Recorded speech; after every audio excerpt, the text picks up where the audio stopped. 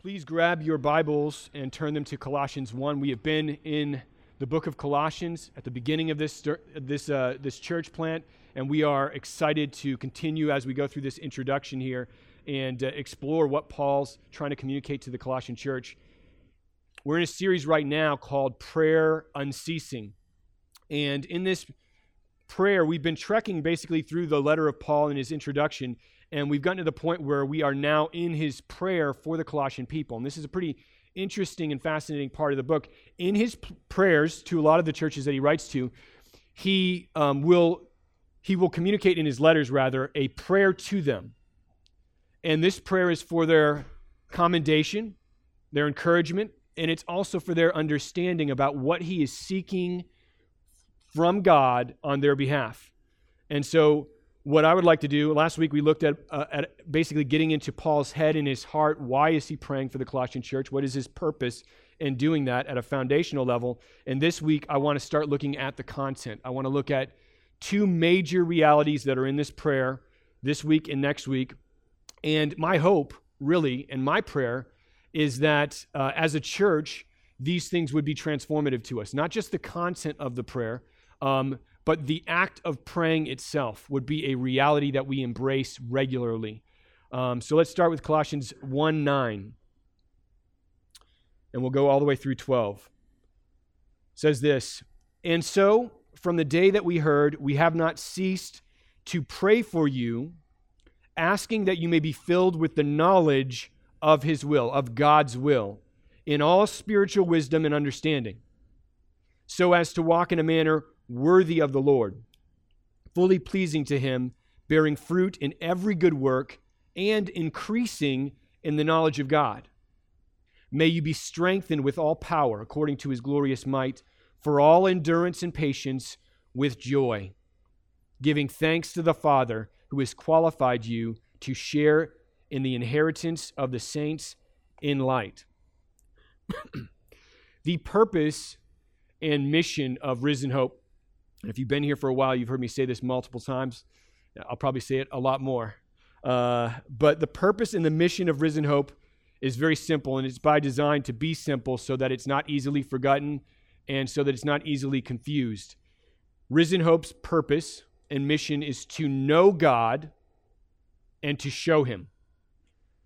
That's why we exist. And these two major realities, these fixtures of what it means to be a human being, what it means to be a Christian, are those same ones that are mentioned earlier in this prayer.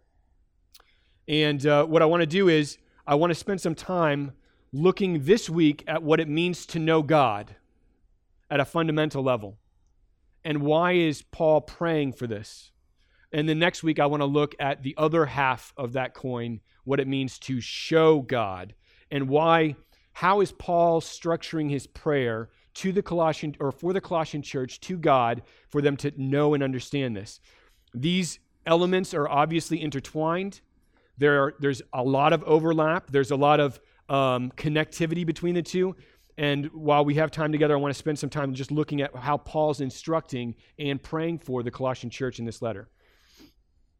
So let's look closer at what he says here. We're going to look at just a section of the passage that we just read. He says, "We have not ceased to pray for you, Colossian church, asking God, that is, that you may be filled with the knowledge of his will, of God's will, in all spiritual wisdom and understanding, so as to walk in a manner worthy of the Lord, fully pleasing to him and bearing fruit in every good work and increasing in the knowledge of God."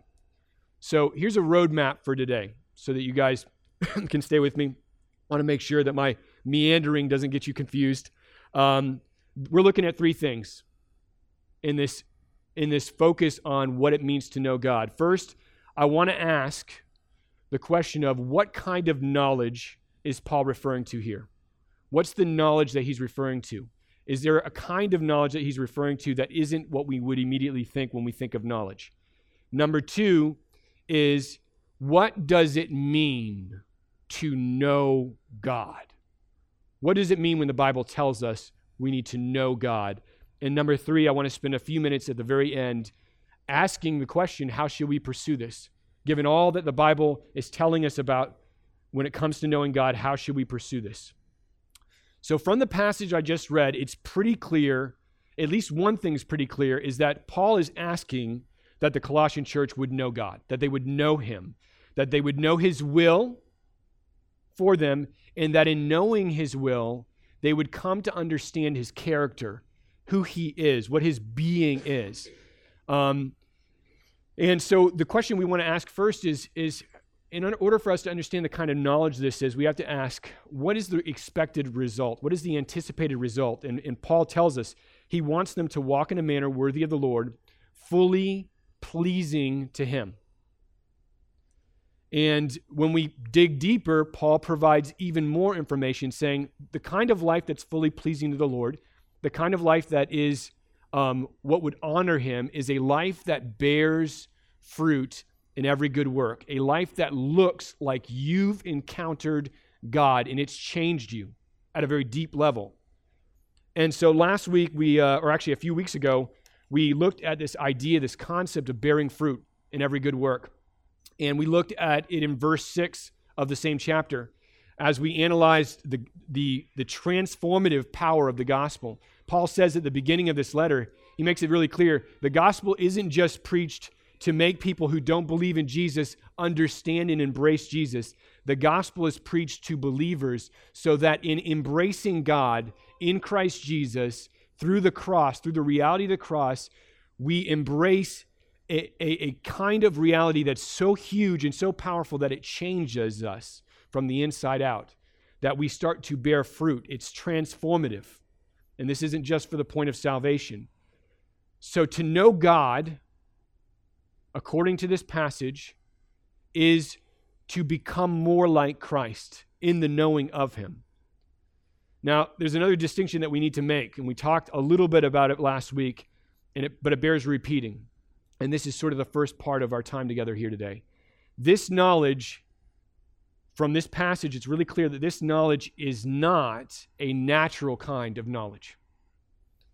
It is not intuitive. And you don't necessarily get at it the same way that you would get at other facts of knowledge. For example, you can know many facts in this world naturally. You can understand and perceive things naturally, and you can know them. Like you can learn how to drive a car naturally. Been talking about my son's 11. He's going to be turning 12. Had a conversation with Rachel about what it's going to look like to drive him around. I said maybe I could go to a parking lot. I don't want him to be nervous when he's 16. So maybe I could teach him at a younger age to do that. And she says, no, that's against the law, so I'm not going to do that. We'll figure it out some other time, Liam. You can learn math naturally. You can learn astronomy naturally. You can learn how to bake cookies by someone teaching you natural physical facts about cookies and about how to cook stuff, and you can learn that. There are things all around us. Most of this world is understood and perceived from a natural perspective. In fact, you can know every fact about this book completely naturally. You can know every single thing in this book naturally that it's telling us. But that isn't what Paul's talking about. There is a kind of knowing, and I'm not saying that you throw this book away. There is a kind of knowing that is different.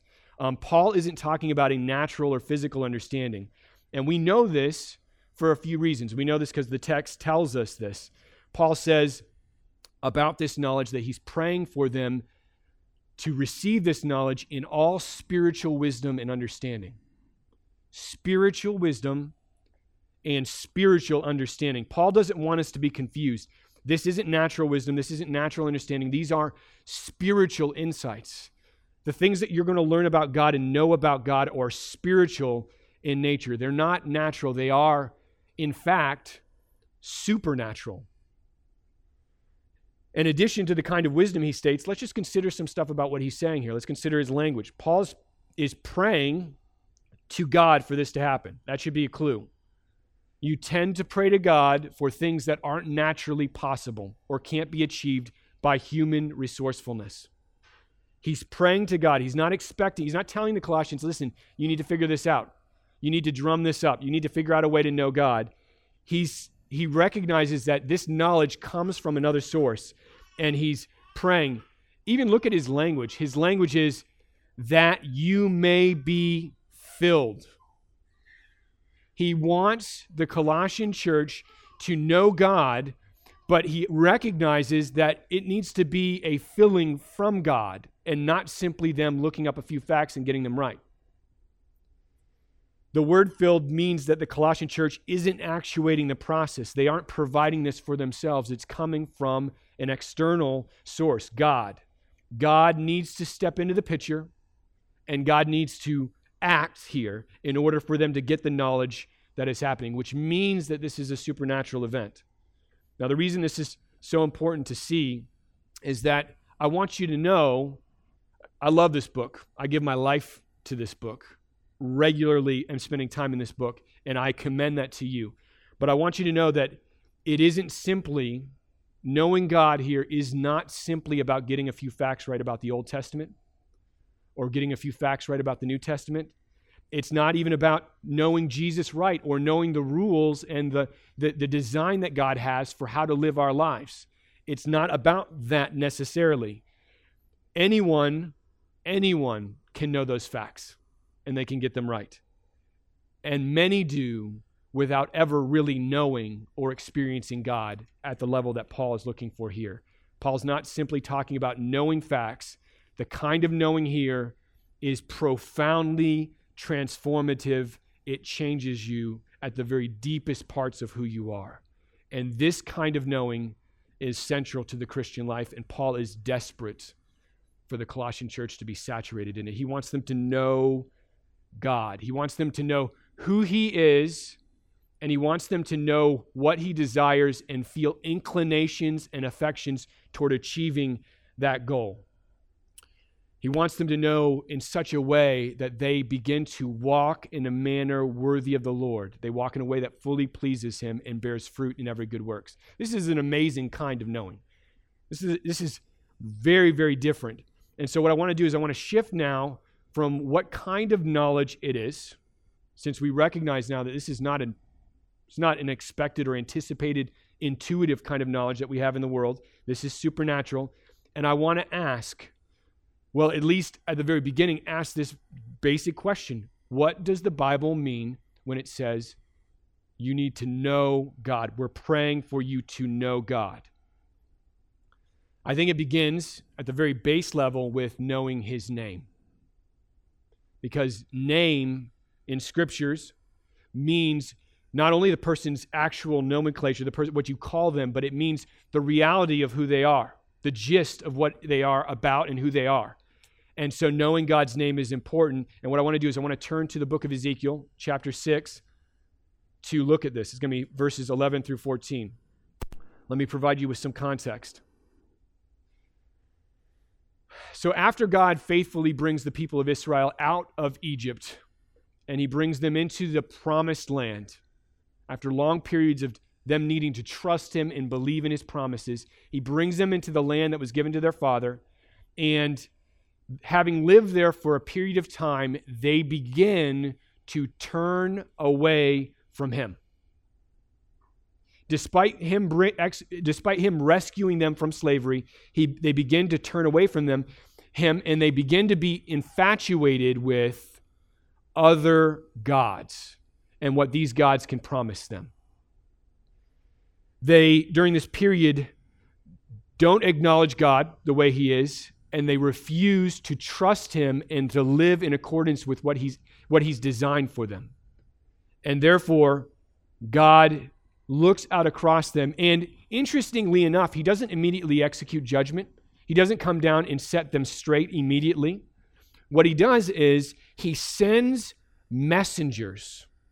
He sends people from among them to tell them, turn, repent, please come back to me. I love you. I want you. Come back to me. Turn from your sin and repent. Ezekiel is one of these. Jeremiah is another one. We'll look at him later on today.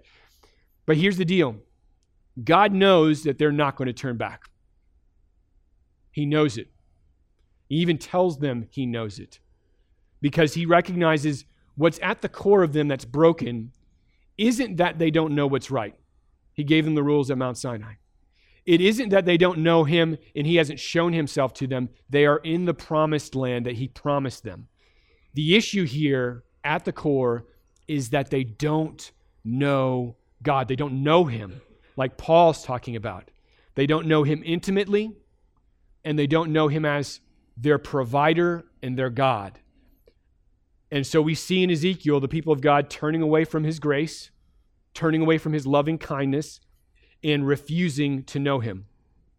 And God's response to this constant refusal is severe. Ezekiel 6:11-14, it says, "Thus says the Lord God, clap your hands and stamp your foot and say, alas, because of all the evil abominations of the house of Israel, for they shall fall by the sword, by famine, and by pestilence. He who is far off shall die of pestilence, and he who is near shall fall by the sword, and he who is left and is preserved shall die of famine. Thus I will spend my fury upon them, and you shall know that I am the Lord, when their slain lie among their idols around their altars, on every high hill, on all the mountaintops, under every green tree, under every leafy oak, wherever they offered pleasing aroma to all their idols, and I will stretch out my hand against them, and will make the land desolate and a waste in all their dwelling places, from the wilderness to Riblah. Then they will know that I am the Lord." That's intense. And that is severe. And if you don't think it's intense and severe, you should read around that chapter, and I promise you, you will become very aware of its severity. There are parts not too far from this passage that would make the hair on the back of your neck stand on end. God is very, very serious about getting their attention. He says in verse 13, "And you shall know that I am the Lord." And then at the end, "Then they will know that I am the Lord." It can be easy for us, I think, to look at a text and for us to say, that's too much, that's extreme, and that's an overreaction. I think it's a fair response to hearing about this. That's an overreaction. Our feeling, and my feeling of whether or not it's an overreaction, is probably in proportion to my understanding of whatever is at stake here. What is at stake? Why is God so serious about this? For people to ignore the Lord and refuse to know him, is that such a serious offense that people need to die in order for it to get a just response? What is so critical, so important about knowing the Lord?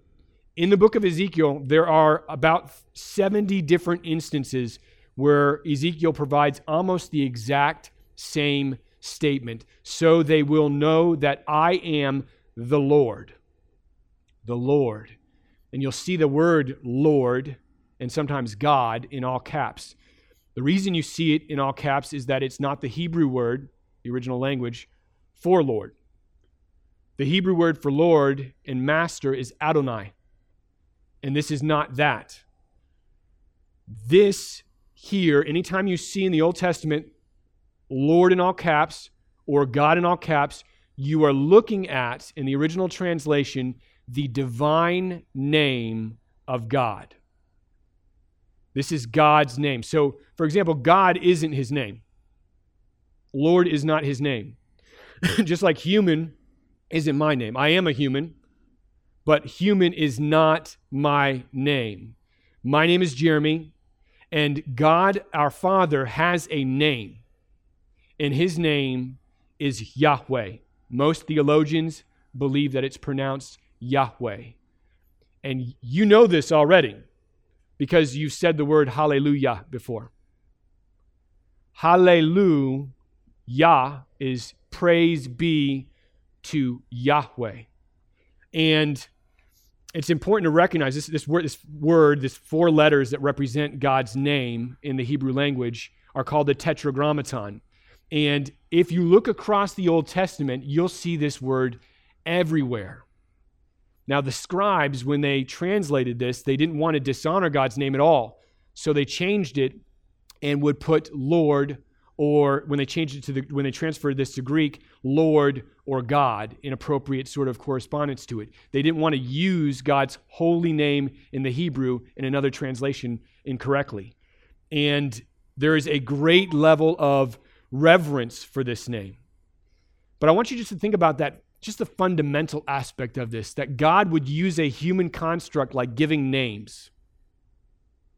We take it for granted, I think, and that he would deign to come down and say, hey, listen, I want you to know I have a name and I want you to know it.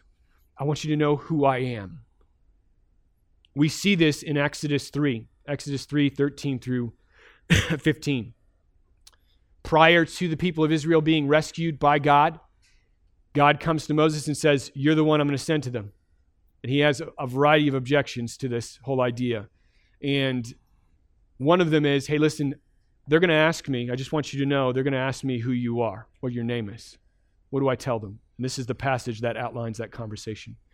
Then Moses said to God, if I come to the people of Israel and I say to them, the God of your fathers has sent me to you, and they ask me, what is his name? What shall I say to them? All the Egyptian gods have names. What is your name?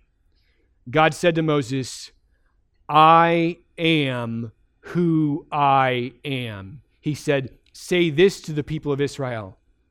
I am has sent me to you. God also said to Moses, say this to the people of Israel. The Lord, you see all caps there, Yahweh, the God of your fathers, the God of Abraham, the God of Isaac, the God of Jacob, has sent me to you. This is my name forever. And thus I am to be remembered throughout all generations. So God said to Moses, you want to know who I am? You want to know who I am? You want to know me?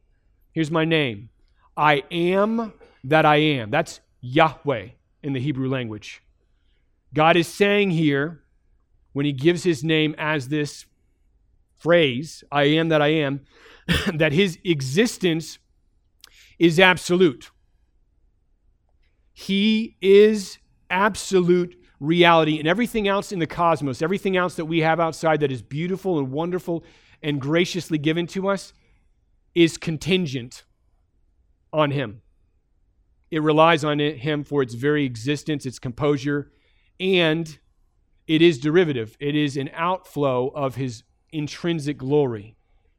And all of it compared to his substance is really a fleeting shadow. He is saying that I am that I am. I am Yahweh. Everything else is other, and I am absolute. I'm the anchor for reality.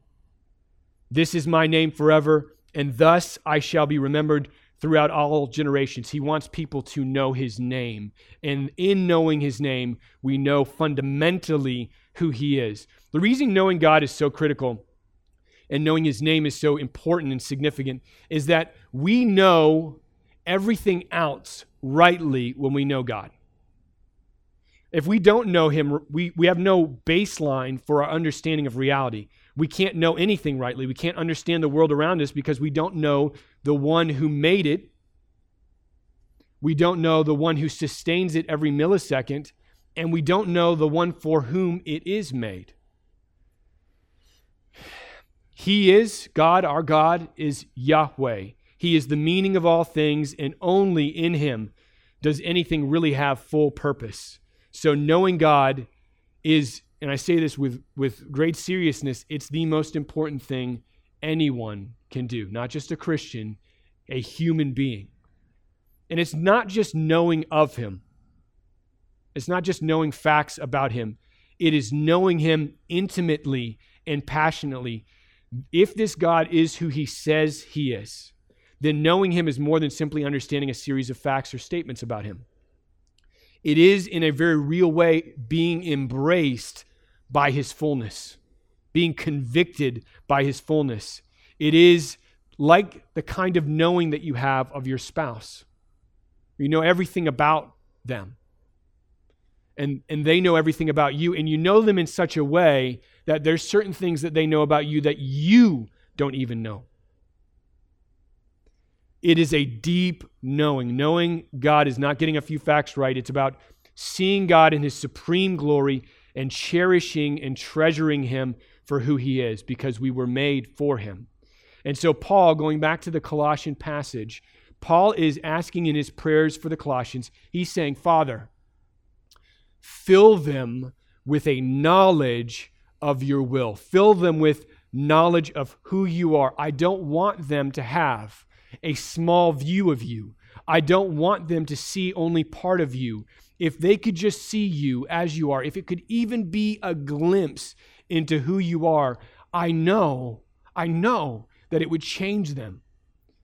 Paul knows that these are Christians in Colossae. He's not confused about that. He explains that earlier in the chapter. He knows that they love Jesus. He knows that they trust Christ. And he knows that they love the saints. And they hope in the hope of the gospel. He knows all of this about them. And what he's asking right now is for the reality of who God is to fill their hearts completely. And if I'm honest with you guys, Risen Hope, that's what I want for us. I want and I pray for that the reality of God, the unparalleled, unobscured, unmitigated worth of the person who created us and redeemed us through Jesus Christ would be poured into our hearts. And we would be overwhelmed by it. We would be transformed by it. I want us to see him. But here's the deal. Paul isn't the first person to pray this for the Colossian church. And I'm not the first person to pray this for Risen Hope, and none of us are really the first person to pray this for Risen Hope. Somebody else did this a long time before the letter was written to the Colossian church. Jesus Christ, a few hours before his trial and execution, prayed for the Colossians. And he prayed for Risen Hope. Think about that for a second. The Son of God, before any of us were born or even a thought, prayed for us individually. Like he knew whose was his. He prayed for his people. John 17, verse 1. When Jesus had spoken these words, he lifted his eyes to heaven and he said, Father, the hour has come. Glorify your Son, that the Son may glorify you, since you have given him authority over all flesh, to give eternal life to all whom you have given him. And this is eternal life, that they know you, the only true God, and Jesus Christ whom you have sent. I glorified you on earth, having accomplished the work that you gave me. And now, Father, glorify me in your presence with the glory that I had with you before the world existed. Jesus is praying for them to have eternal life.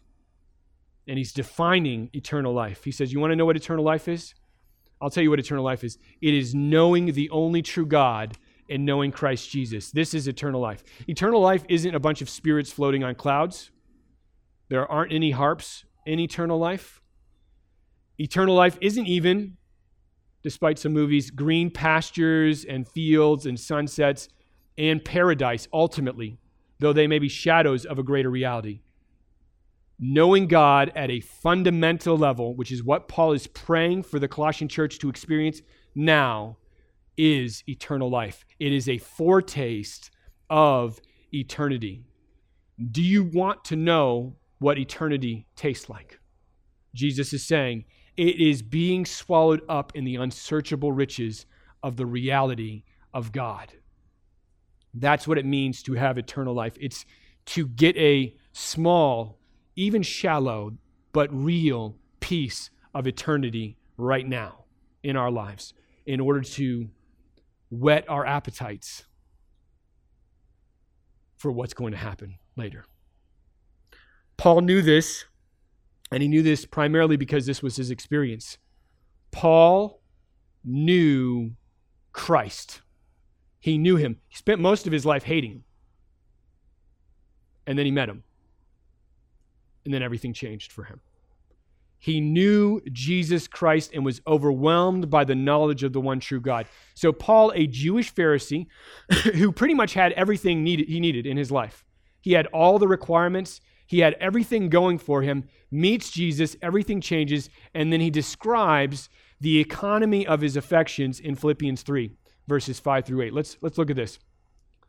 He's going to say, okay, let me list for you all the ways in which I was a good Jewish believer and was a part of the people of Israel. I was circumcised on the 8th day of the people of Israel, of the tribe of Benjamin, a Hebrew of Hebrews as to the law, a Pharisee as to zeal, a persecutor of the church.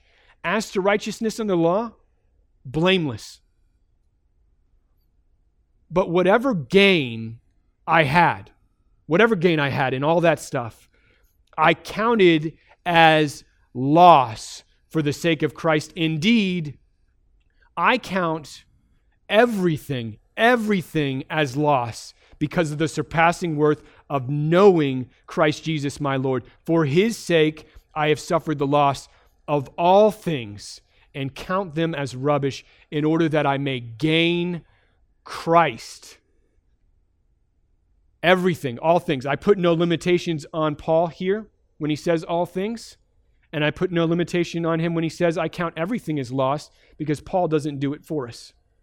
To Paul, everything the world could offer him was infinitely less valuable than knowing Christ Jesus. He'd seen Jesus with the eyes of his heart, and he couldn't go back.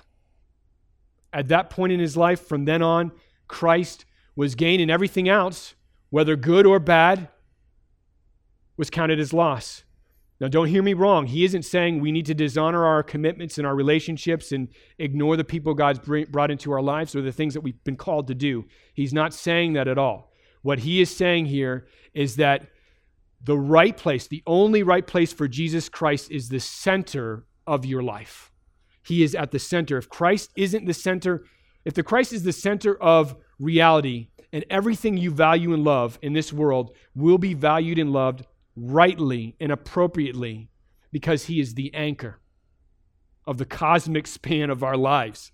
So Paul is saying here, I count everything as loss. I count it all as loss, and I would discard it all completely, even the good things that I love in this world, my family, my friends. Ultimately, I want to know Christ. I am addicted to Jesus. My eyes are fixed on my Savior. And that addiction to Jesus Christ, to knowing him and loving him, is called eternal life. To know him is for him to be your passion and your treasure. Our delight in God should not culminate ultimately in the forgiveness of sins, which is amazing. That we can have the things that we've done to dishonor God forgiven is an amazing gift. But our delight in God shouldn't culminate in that, and it shouldn't culminate in a painless eternity. As good as that is, as amazing as that is, it shouldn't culminate in just the fact that we're not going to experience pain anymore.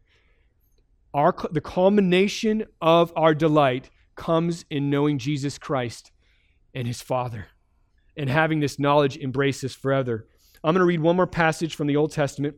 This passage is a promise of the new covenant, the new promise that God makes with his people. It's a promise that when Christ comes, the knowledge of God will come with him. And I want you to listen to the way that God, talking to the prophet Jeremiah, describes the new covenant, this new promise. This is in Jeremiah 31. He says, "Behold, the days are coming, declares the Lord, Yahweh, when I will make a new covenant with the house of Israel and the house of Judah. Not like the covenant that I made with their fathers on the day when I took them by the hand to bring them out of the land of Egypt, my covenant that they broke, though I was their husband, declares Yahweh.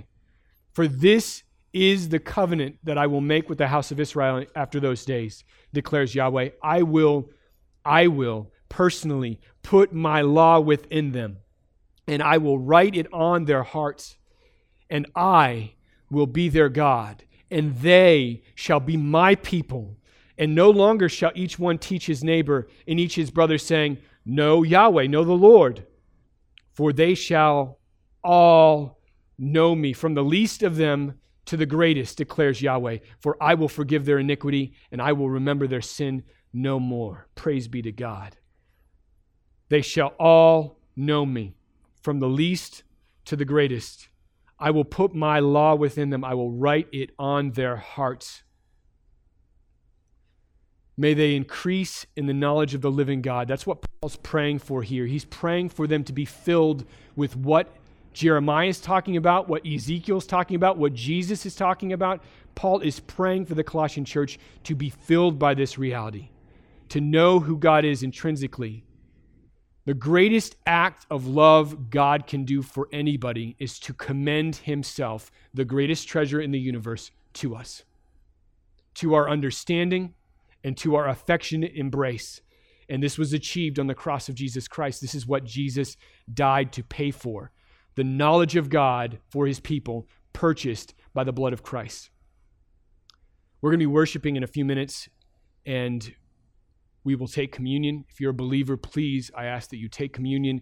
And I ask that when you do that, you recognize that communion instituted at the Lord's Supper, when Jesus was inaugurating the new covenant and bringing it into fruition, that this act on the cross, his body and his blood given for us, was what it cost in order for us to have a knowledge of God. So when you take the elements, I ask that you would not take that for granted. I ask that you would consider it and contemplate it and think, this is how we know him, because of what he did 2,000 years ago. And it affects me today, every day. Briefly on application, I want to spend just a few seconds on this, because I think a lot of the stuff we talked about will give you some ideas on how to apply this. How do we pursue this as believers? How do we grow in our understanding and our knowledge of God? Well, the first thing is pretty clear. We pray. We pray. We do what Paul did. We pray for this to happen. This knowledge, for sure, does not come by us refusing to read this book and ignoring it. We are not zapped with the knowledge. We spend time looking at this book and we pray. We ask God to open it up to our eyes. The eyes of our hearts would see it and embrace it as true, so that we could see the glory of God in it. And we pray and we ask for a miracle to happen.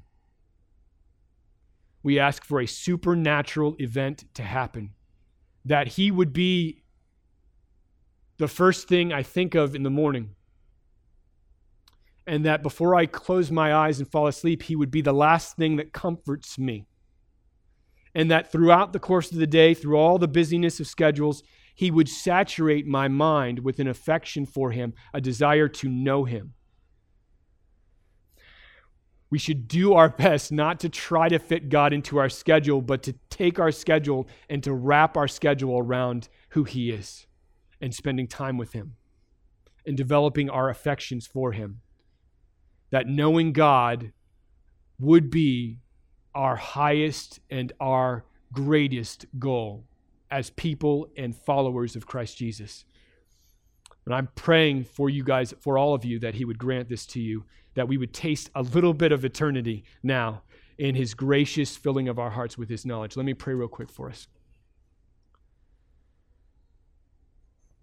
Father God, you are everything the Bible says you are. You are the greatest reality in the universe. There is nothing like you anywhere. And so for us to be drawn to other things and pursue other things greater than you is foolish. It's silly, Father. We shouldn't feel those impulses to be drawn to things that don't honor you, and we should take our lives and wrap them around who you are. And so I'm praying right now, Father, that in your gracious power and in your mercy, you would do what Jeremiah prophesied you would do. You would write the reality of who you are, your desire, your will, your purposes into our very being at the depth of who we are, and that we would be transformed, that we would bear fruit in every good work, and Father, that we would increase in the knowledge of God, that we would increase in knowledge of you in Christ Jesus. And Father, that it would shape our lives, Lord, that we wouldn't be the only ones blessed by this, that it wouldn't terminate on us, but that it would overflow, and that our actions, our passions, our desires, in all the different relationships we have and all of our different obligations would reflect a devotion and a supreme comprehension of the greatest thing in the universe, God our King and Christ Jesus his Son. I pray this in the name of Jesus. Amen.